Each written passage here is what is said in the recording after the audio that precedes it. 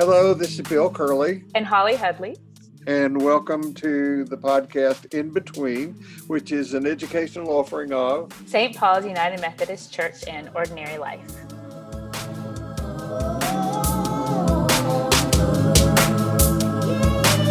So, how are you? I am fine. I talked to Michael Morwood last night or this morning, depending on what country you live in. And I'm really excited about the webinar that he will be doing with us on August the 27th. He's such a solid guy. You know, I mentioned we were co-teaching on Sunday that I had discovered a YouTube video of his. If anybody is interested in doing that, if you go on YouTube and you just type in Michael Morwood and you will get one of the first hits, Michael Morwood revisioning the second half of life. Mm-hmm. There's also Michael Morwood's presentation when he was here with us last year is also on YouTube. And so people could look at that if they wanted to. That's an hour, almost an hour and 40 minutes long, but the one that I'm talking about is 33 minutes long, and it's great video quality and great audio quality. And he is just bringing to light what the cosmology is telling us about how we have to re-envision everything. And so I'm excited about his doing that. I have no idea what he's going to talk about. Yeah. Well, I love one of the questions that both you have sort of pondered and that he posed is when we imagine that we are proceeding in faith or proceeding with the tradition from which we hail, the one that we grew up with, and deepening it. What does it mean when we say we are praying to God? Who is the God that we imagine when we are praying? And as you posed last week, who is the you that you imagine when you are praying? And this really, it both complicates and simplifies this idea to me. The simplification is, if I think of and I agree with this, the world that we live in is our kingdom. It is not out there. Thank you, wise teacher, for just making that real for me for the last 20 years, but and I also believe that like what you put out, you get back, like a kind of pay it forward type of idea. If I put out positive energy, and I don't mean this to sound so new agey or woo-woo-y, but I do believe that what you put out, you get more of, you create more of. And so I kind of think, well, praying can't hurt, even if it's in a traditional format. But I also think what that requires me to do is to redefine what I think prayer is. And I really like the answer that prayer is more of a doing. I love Michael's question, and I'm going to bring it up Sunday when we are teaching. What are you asking me to imagine when you invite me to pray? Right. And I put in several hours, Holly, working to get ready for Sunday, and I'm not sure right now precisely how to proceed, but what are we asking people to imagine when we invite them to hear the words that Jesus allegedly spoke in what we call the Sermon on the Mount? What are we inviting people to imagine about who he was, who he spoke to, what the original meaning of his words were, the relevance that they have for us? These are not comfortable questions to answer. And I've been really struggling with how do you say things that people don't want to hear in ways that make them open to hearing them? Because, as you have said, these words that we have in the Jesus database were not said to people on the top of the heap. No. And that's where we are. I way, I have a gift for you. Oh, what's that? It's a gift of something that I bet you haven't heard. It's a new Hafiz piece. Oh, please do share. Yeah, here Yeah. it is. He wrote it just yesterday. I'm just kidding. He wrote it just for you. I love Hafiz and he loves me back. Yeah. What is the difference between your experience of existence and that of a saint? A saint knows that the spiritual path is a sublime chess game with God, and that the beloved has just made such a fantastic move that the saint is now continually tripping over joy and bursting out in laughter and saying, I surrender. Whereas, my dear, I'm afraid you still think you have 1,000 serious moves. Mm, Isn't that great? yeah. So this is, his poems are also a really good example of dynamic, evolving words to me. Because in the mystical fashion, we can find meaning in them today, 1,000 years ago, and I would think even 1,000 years from now, if we are still operating in kind of the written word, right? Yeah, what Jim Finley said to me one time is that the problem with most people who are attempting to be Christian is that they end up spending their time manipulating, changing, controlling, fixing, when that's not what it's all about at all. Mm-hmm. Well, it's like trying to make something static that just, it isn't static. You can't make it static. It's right. not static. Right. And right. so, if you remember last week in class, I said that whatever we come up with, we have to have the humility to know it is just as provisional as the stuff that we're struggling with that our mothers and fathers in the faith constructed. Mm-hmm. So, it's that raft that Buddha talked about that we use to cross the river, and when we get there, we put the raft aside. We don't need it anymore. Mm-hmm. Yeah, and this goes back to thinking about Diarmuid O'Muirche's book, When the Disciple Comes of Age too, is that these are not old teachings meant to uphold old traditions. And if we keep them stuck, static, and in the past, we won't be transformed by them. So we also have to examine, and this is what I love of the Jewish tradition, for example, is this really critical questioning lens on, is this working? Is this working? Is this working? You have to be denied 3 times. If you want to convert to Judaism, you have to go through 3 rejections to get an acceptance into conversion. And it is, I think, in part based on that tradition of questioning. What do we need to understand by this? So being really clear about that sort of dynamic or living quality. Does it apply today? And if what we believe in doesn't apply today, what good is it? That's really the bottom line to me. And I would add to that we need to be aware of what assumptions we bring to all of our work. I think that we live in a culture where we make a lot of assumptions about what other people think, what their words mean, and all of that. And it's very efficient at times, but it's not very effective in the long run. To really know what's on another person's heart and mind, you have to mostly sit down and shut up and listen. And that's not efficient. So, anyway, I was thinking as I was doing my studying for Sunday about, I think Holly's right about what a title for Sunday would be, and that is, Jesus, please take the wheel. Is that what you said? Well, that's what it reminds me of, is when you hear people say, Jesus, take the wheel.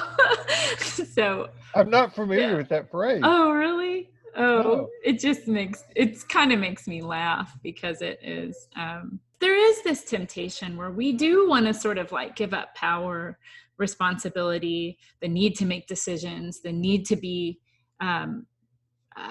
aware, decisive, and incisive, all the time. And so this temptation to just kind of be like, just tell me what to do. Just do it for me, Jesus. And the truth is that if we were to say that, Jesus, take the wheel, Jesus hands us the wheel right back and goes, well, why don't you put your hands on it with me? Come along for this ride and let's see where we end up. We could end up in some kind of like Thelma and Louise Right. picture where we're driving off the edge of a cliff holding hands. I don't know. But that to me is the sort of playfulness of the Jesus take the wheel. All right. Well, I think I sent to you a list. I don't have them right now. Can't find them. I sent you a list of the qualities that are mentioned in the Sermon on the Mount: empathy, compassion, Yeah. humility, so forth. They're everything this culture's not, Yeah. and they're everything this culture encourages us not to be. So back to my point about how are we going to say this in a way that causes people to be open to hearing it.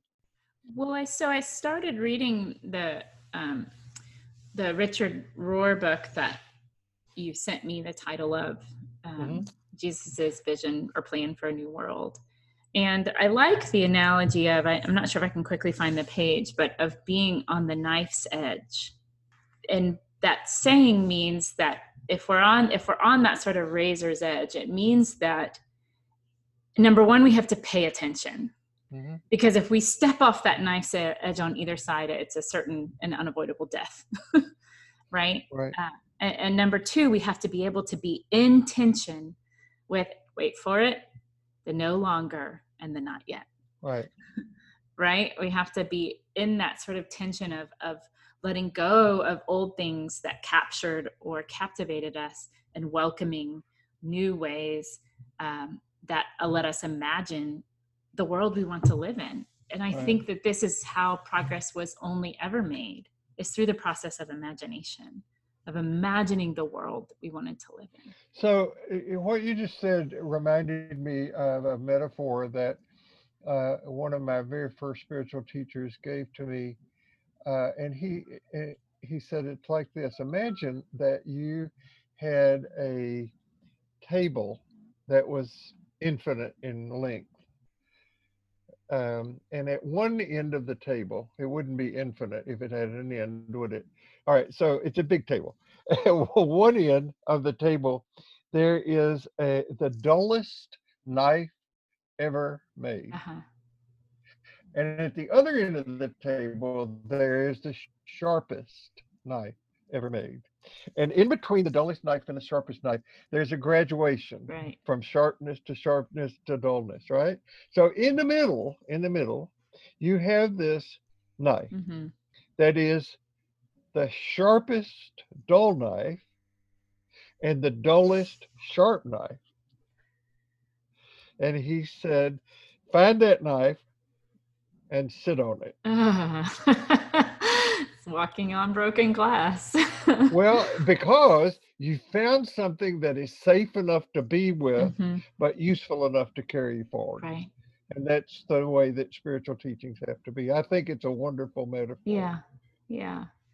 And then, we get into this kind of relativity, because there's going to be different points for everyone where they find that sort of, we think about personality structures that may be adrenaline based, right? Or seeking thrills as a way to feel alive, which is often related to some form of addiction or mental illness that we call mental illness, would seek the sharper knives, would seek that. And so we have and I really do think that evolution on the big scale, not just individually, we need that whole spectrum from the dull to the sharp. Mm-hmm.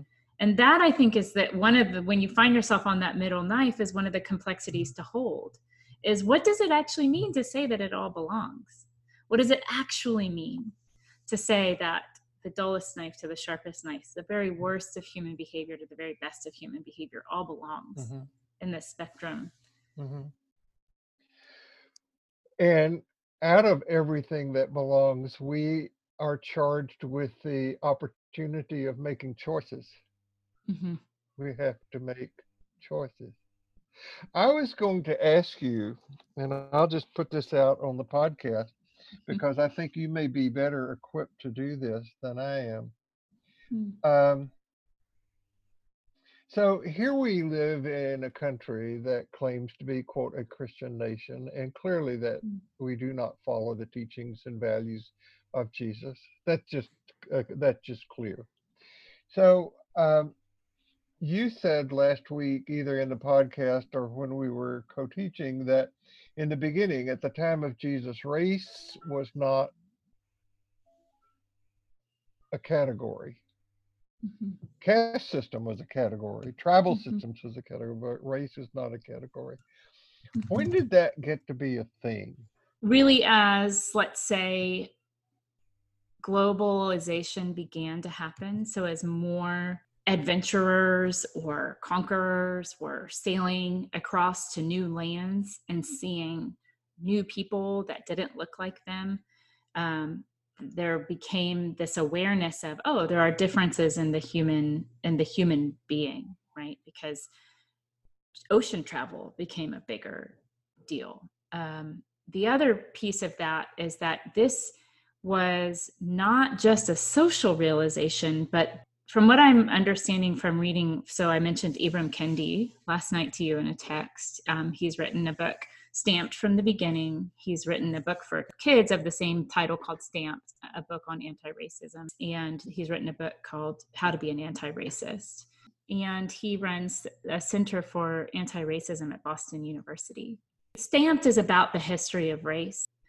So at the same time we have increased exploration, we have power systems, i.e. mostly European, deciding laws, practices, and ways of existence that elevated one body of people and disempowered another body of people. So we begin to see that laws are put into effect around race. And that's really when racism began to be a form of domination. I think caste systems, as you say, classism, tribalism, this has been part of human history for so long. But when it became prescribed to race was around this time of exploration, domination, conquering of other lands. And so therefore, if one land can conquer another, the people in it are less valuable. But it's his book Stamped is really good. I'm not doing a very good job of reiterating what he says. So I heard a stand-up comedian the other day do a piece on sugar, Mm-hmm. and he said the medical profession and nutrition people now know that sugar is not good for you. Raw Mm-hmm. sugar, not healthy for you. And he said that he could imagine a day when sugar would be looked at like people now look at smoking cigarettes. Mm-hmm. And he said that we would be able to tell our great grandchildren there was actually a time when trucks drove up and down the street playing music to entice children to come out of their houses and pay money to buy sugar in a cold form that they could eat. Yeah.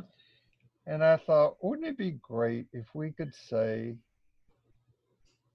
it's hard to believe, but there was a time when we rejected people because of their sexual orientation.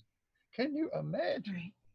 And then wouldn't it be wonderful if we could get to a time when we said, can you imagine there was a time when the color of your skin made a difference? Mm-hmm. It's so superficial. Mm-hmm. Mm-hmm. I'm really looking forward to next week when we have as our guest on our podcast Dr. Jeff McDonald, Yeah. who could give us some enlightenment about what in heaven's name is going on with the Methodist Church. And this makes me take a giant step back and put a little macro lens on something, which is one of those paradoxes that don't go together. But when we think about, I've said this before, when we think about sort of like cosmic evolution, that everything goes through a period of individuation or differentiation before it complexifies and then communes. And so that, the example that I so often use is the example of a single cell that starts out as, a zygote, an embryo, right? That is a single cell that then divides and divides and divides. In each cell division creates a new specification within the body. So at a certain time, the lungs are formed. At a certain time, the heart is formed. At a certain time, the spinal cord is formed. And eventually, all those differentiated pieces must form together as a whole. And I've just really been wondering if that is the sort of level of biological and cosmic evolution from specification or differentiation and then back to communion. Is that also possible on a social level? As a species, we're so young. I mean, we really are a very young species, human beings, I mean. And as a country, we're even younger, So I wonder if on a social level, is it also necessary to go through an extended period of differentiation in order to understand what communion is? I misheard you when you said as a species we're very young. I thought you said dumb, and I said yes. You were ready to I was jump ready to onto jump that all one. over that. But yes, we're both young and we're not enlightened. We're not, we don't behave in our own enlightened self-interest. And we think we do by trying to grab power and control and security and all of that. My response to what you said is that I really like the pattern that Richard Rohr's been writing about last week and this week in his daily meditations, that the process of movement for an individual and for groups of individuals, meaning societies and cultures and countries, is that we fight to get some sense of order and identity, and then we experience disorder. And then there is a rearrangement of new order. And this just doesn't happen one time in history. It's a pattern that goes on over and over. And right now, what we are experiencing in American culture is an extreme amount of disorder because of the virus and because of the apocalypse, as you call it, racial unveiling, racial injustice unveiling. And I've been reflecting that I hope that the disorder doesn't stop, because if it does, the human tendency is going to be to want to retreat into the order that we thought we had, and it will not give an opportunity for a birth of reorder. Right. And so I don't know how to read the culture. So much is going on in with the election process and this struggles between the right and the left. Yeah. It's interesting, I think, too, and I don't want to say that I think Richard Rohr is wrong, and I don't want to overly criticize him, but I do wonder when I read people like Richard Rohr, or Pierre Teilhard de Chardin falls in the same category. These are white Euro or American men. When I read liberation theology, for example, liberation theology, it is birthed from within a movement, birthed from within a community. So I think about James Cone birthing a theory of Black liberation, or Mary Daly birthing a theory of feminine liberation, and the Jesuit tradition, that the South American birthing of a new order, right, from the people, from the ground up. And someone like Richard Rohr, or I'm also going to use Pierre Teilhard de Chardin, sits at that sort of top of the social food chain, if you will. So how might their views be seen or deconstructed from the edges, from those who are marginalized historically or who have been historically underrepresented? Sometimes I feel like I'm in this tension of wanting to be so hopeful that maybe this disorder is becoming ordered, or this differentiation is heading towards communion. But it's somewhat easy for me to be hopeful because I've never been fully on the margins. And I just am thinking that part of that disorder is like a complete reimagining. And I wonder if hmm how hard that is for those of us who have never been actually pushed to the margins. I don't know. It's where I am grappling with my own despair too. You know, these systems that as we have talked about.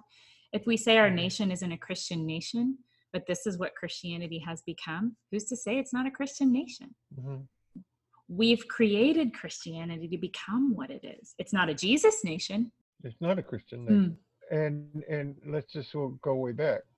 It's never been a Christian nation. And that may be startling for some people to hear, but remember that this country was built on two very horrible original sins, that of the decimation of Native Americans and that of owning African Americans. And there is no way that you can say those things fit in the teachings of Jesus. They don't. right. And that's where I differentiate between Jesus and Christian. Yeah. We're not a Jesus nation. Mm-mm.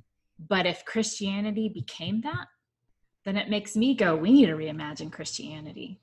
You know, it just that's kind of what I'm saying. It's like democracy, right? Yeah. We say we're a democratic nation, but if this is the way democracy works, then what do we need to reimagine it to be? So let me say a word of intense criticism and praise for Richard Rohr. And I would say this about Mm-hmm. myself as well, or any of the other people that I talk about.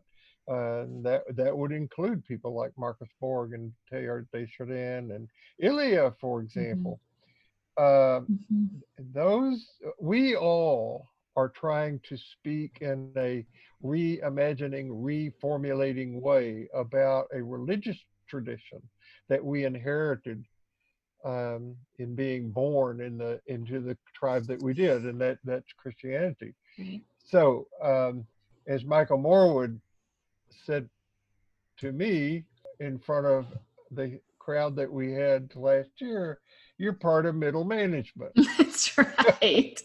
Remember, Yeah. and Yeah. middle I do management is remember middle that. management of an organization. Yeah. And so I stand within that organization trying my best to speak words of reformulation and reformation to and about that organization. That's one of the great things, by the way, about the Judeo-Christian tradition is that its strongest critics have always spoken from within it. Mm-hmm. And Mm-hmm. that's what the Jewish prophets were, that's what Jesus did, and so forth. At the others, on the other side of that, that's my word of praise. My word of criticism toward me, Rohr, Ilya, and all of them is that it's very easy to create the impression that Christianity is the best Mm-hmm. or the only or the right. Mm-hmm. And it isn't. It's just a way. It's a way to try to find practices and communities that will contribute to liberation and transformation. Mm-hmm. And that's Yeah, I think that's a really good point because you're right. It's trying to use the body in which we were born in to make a new body, right? right. And that is part of our imperative. It is up to white folks to dismantle white supremacy. You know, it's not hmm Black folks' job or hmm Latinx people's job. It's white folks' job to dismantle white supremacy, which means we have hmm to be on the inside of it and tell the truth about it. hmm And in the religious context, I sometimes think that the ideas that are coming from wonderful thinkers that you just mentioned, sometimes to push them even further, to keep evolving them, we may even need to take them out of God talk altogether. But what does this have to do with the believer as much as it has to do with the agnostic or the atheist? So how do we take it even outside of the context of religion and say this is like a human imperative? I think right now that my passion, and it has been so for most of my academic, conscious, professional life, is that I want to contribute to people who make assumptions about, let's say, the Bible or the teachings of Jesus that are so incorrect Mm-hmm. that I want to make this contribution, as I call it, to religious literacy. I grew up assuming that Jesus had the Bible. Hmm. I mean, I know this is incredibly naive, but as a small kid, I grew up thinking Jesus was a Baptist and he went to church on Sundays and Wednesday Sure. nights and all of that sort of stuff, and nothing could be further from the truth. Hmm. Um, and my people who take quote the Bible literally, there wasn't a Bible to take literally till the 13th or 14th century.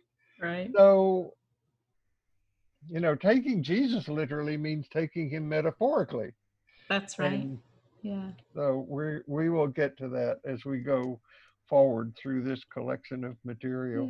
Yeah. And you are so clearly more the sort of biblical scholar and Jesus scholar than I am. I feel a little like an outsider coming in, even though it's the tradition in which I was raised as well. But really, when I think about the entire meaning of the Jesus story, it's about transformation. And this is where we got into last week. It's personal and collective.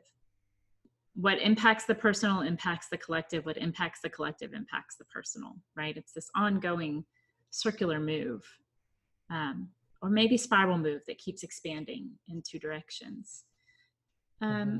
The other thing that I was thinking about is when we were a child, we thought like a child. As we've grown, transformed, expanded, that childlike thinking doesn't serve anymore, right? You know now that Jesus wasn't a Baptist who met on Wednesdays and Sundays and dunked his head in water. Well, he did dunk his head in water apparently, but but what are transformative moments that have happened for you or over the course of life? And one of the ones I asked you about, your relationship to your caregiver, Ruth. What you understood as a child is different than what you understand as an adult. Um, and how that transformation also impacts ideas around liberation, Hmm. justice, and compassion. Well, I think that I think that I had this innate sense when I was a child that I was unfairly judged. That, and I'm sure that comes from my own family of origin dynamic, which thank God I had an opportunity to have some serious therapy, family of origin therapy with while my parents were still both alive and had more insight into that. But I grew up with this sense of feeling judged for something over which I had no control. So when I became sensitized to the attitudes that people in my family and community had Mm. about colored people, they were called in my youth, I was already by that time in love with Ruth because she took care of me, told me stories, made my food, stuck up for me with my mother. I mean, I can remember her saying to my mother, "Now, Mrs. Curley, don't you be hard on that boy." I mean, she was an advocate for me. Mm. And then I experienced that she was being judged for something over which she had no control. Mm-hmm. And that's about as far as it went in my youth and up through high school till I got somewhat involved in the civil rights movement. I wish Ruth were alive today. I'd love to have a conversation with her. She died a number of years ago. Thank God, when Sherry and I first got together, I had an opportunity to take Sherry to Tennessee to meet Mm. Ruth, and because I talked about her all the time, and so she got to know her. But I wish she were still alive. I'd love to talk to her about her sense of what's going on in the culture since George Floyd's death. And I also wonder, and I don't want to pretty this up in any way. Yeah. Ruth lived in that part of Columbia, Tennessee that we call Colored Town. She lived in a house that was barely more than a shack. And there were times when my parents would leave town overnight and I would spend the night with her. Mm-hmm. So they trusted her implicitly, but Mm-hmm. judged her horribly. Mm-hmm. So um, Hmm. I'm not sure that I'm answering your question, but Yeah. Well, it's just the example I was sort of toying around with is really my relationship to economic well-being. Um, mm, I was taught as a kid that I was lucky, both because of the color of my skin and because of our financial security. And that sense of being lucky somewhere along the line made me realize, well, there must be someone who's unlucky. And as I began to question things more and more, I asked the questions, well, what does that mean that I'm lucky? And I once got an answer, you're lucky to be white. And that didn't sit well with me because I didn't think other folks were unlucky over something which you name. We had no control over who and what we were born into. I had nothing to do with the economic security that I was born into, and yet I didn't inherited its benefits. see, I cannot remember ever being taught or told that I was lucky. Hmm. The implicit message in my family and culture, it wasn't explicit. I mean, and nobody ever said this, but Right. it was certainly implicit that we were entitled. Yes. And so what I sort of like came of age with is like, oh, I have something that other people don't. Therefore, I will give it to you. This kind of bestowance or it is its own patriarchal thing. Like, I have a gift to give you that you need. And so, I was also taught an extreme amount of generosity, that if you have, you give. But that giving can sometimes be still entrenched in a power dynamic. I have something that you need, and I will decide when and how to give it to you. Mm, As I've gotten older, of course, I began to then examine, oh, there are economic structures in place that keep certain groups of people, specifically in our country, Black folks, mhm. and a lot of Hispanic immigrants as well, um, from achieving a certain amount of economic success because of generational and systemic racism. And I just didn't know that stuff was at play.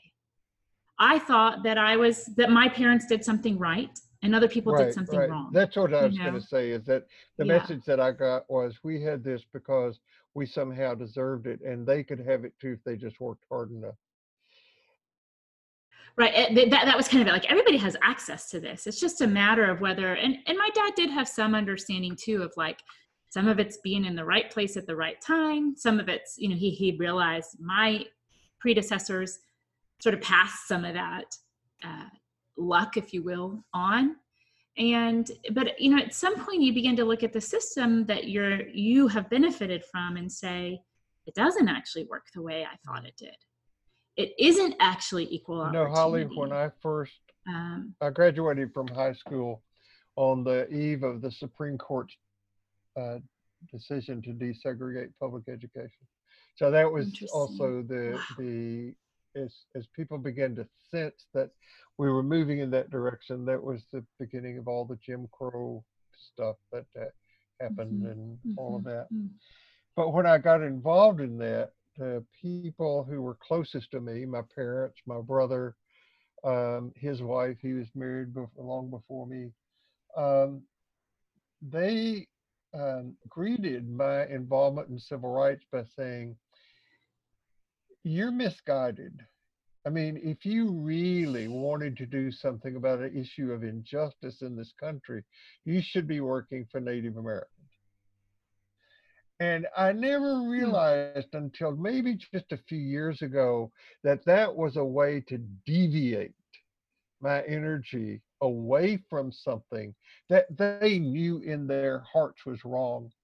But if I got Right. involved in exposing it, it was going to involve their values and, all of that. And Right. that would cause a lot of trouble, which I did. Well, that can really be challenging for our parents. And I'm sure that my kids will expose something about me as they grow up that I'm like, oh, I don't want people to know how much I really swear, you know, or whatever. I think it maybe turned out to be something other than that. You know, I think so too. I'm just using. We gotta go, but that reminds Yeah. me. A number of years ago, we were in Dublin, Ireland, when they were celebrating something like their 500th anniversary or something, and we saw kids on the street in Dublin with all these tattoos and all these strange mohawk colored hairdos and body piercings, and they were married and they had small children. I mean, like infants. And Sherry said, it's going to be interesting when those kids grow up to see how they rebel.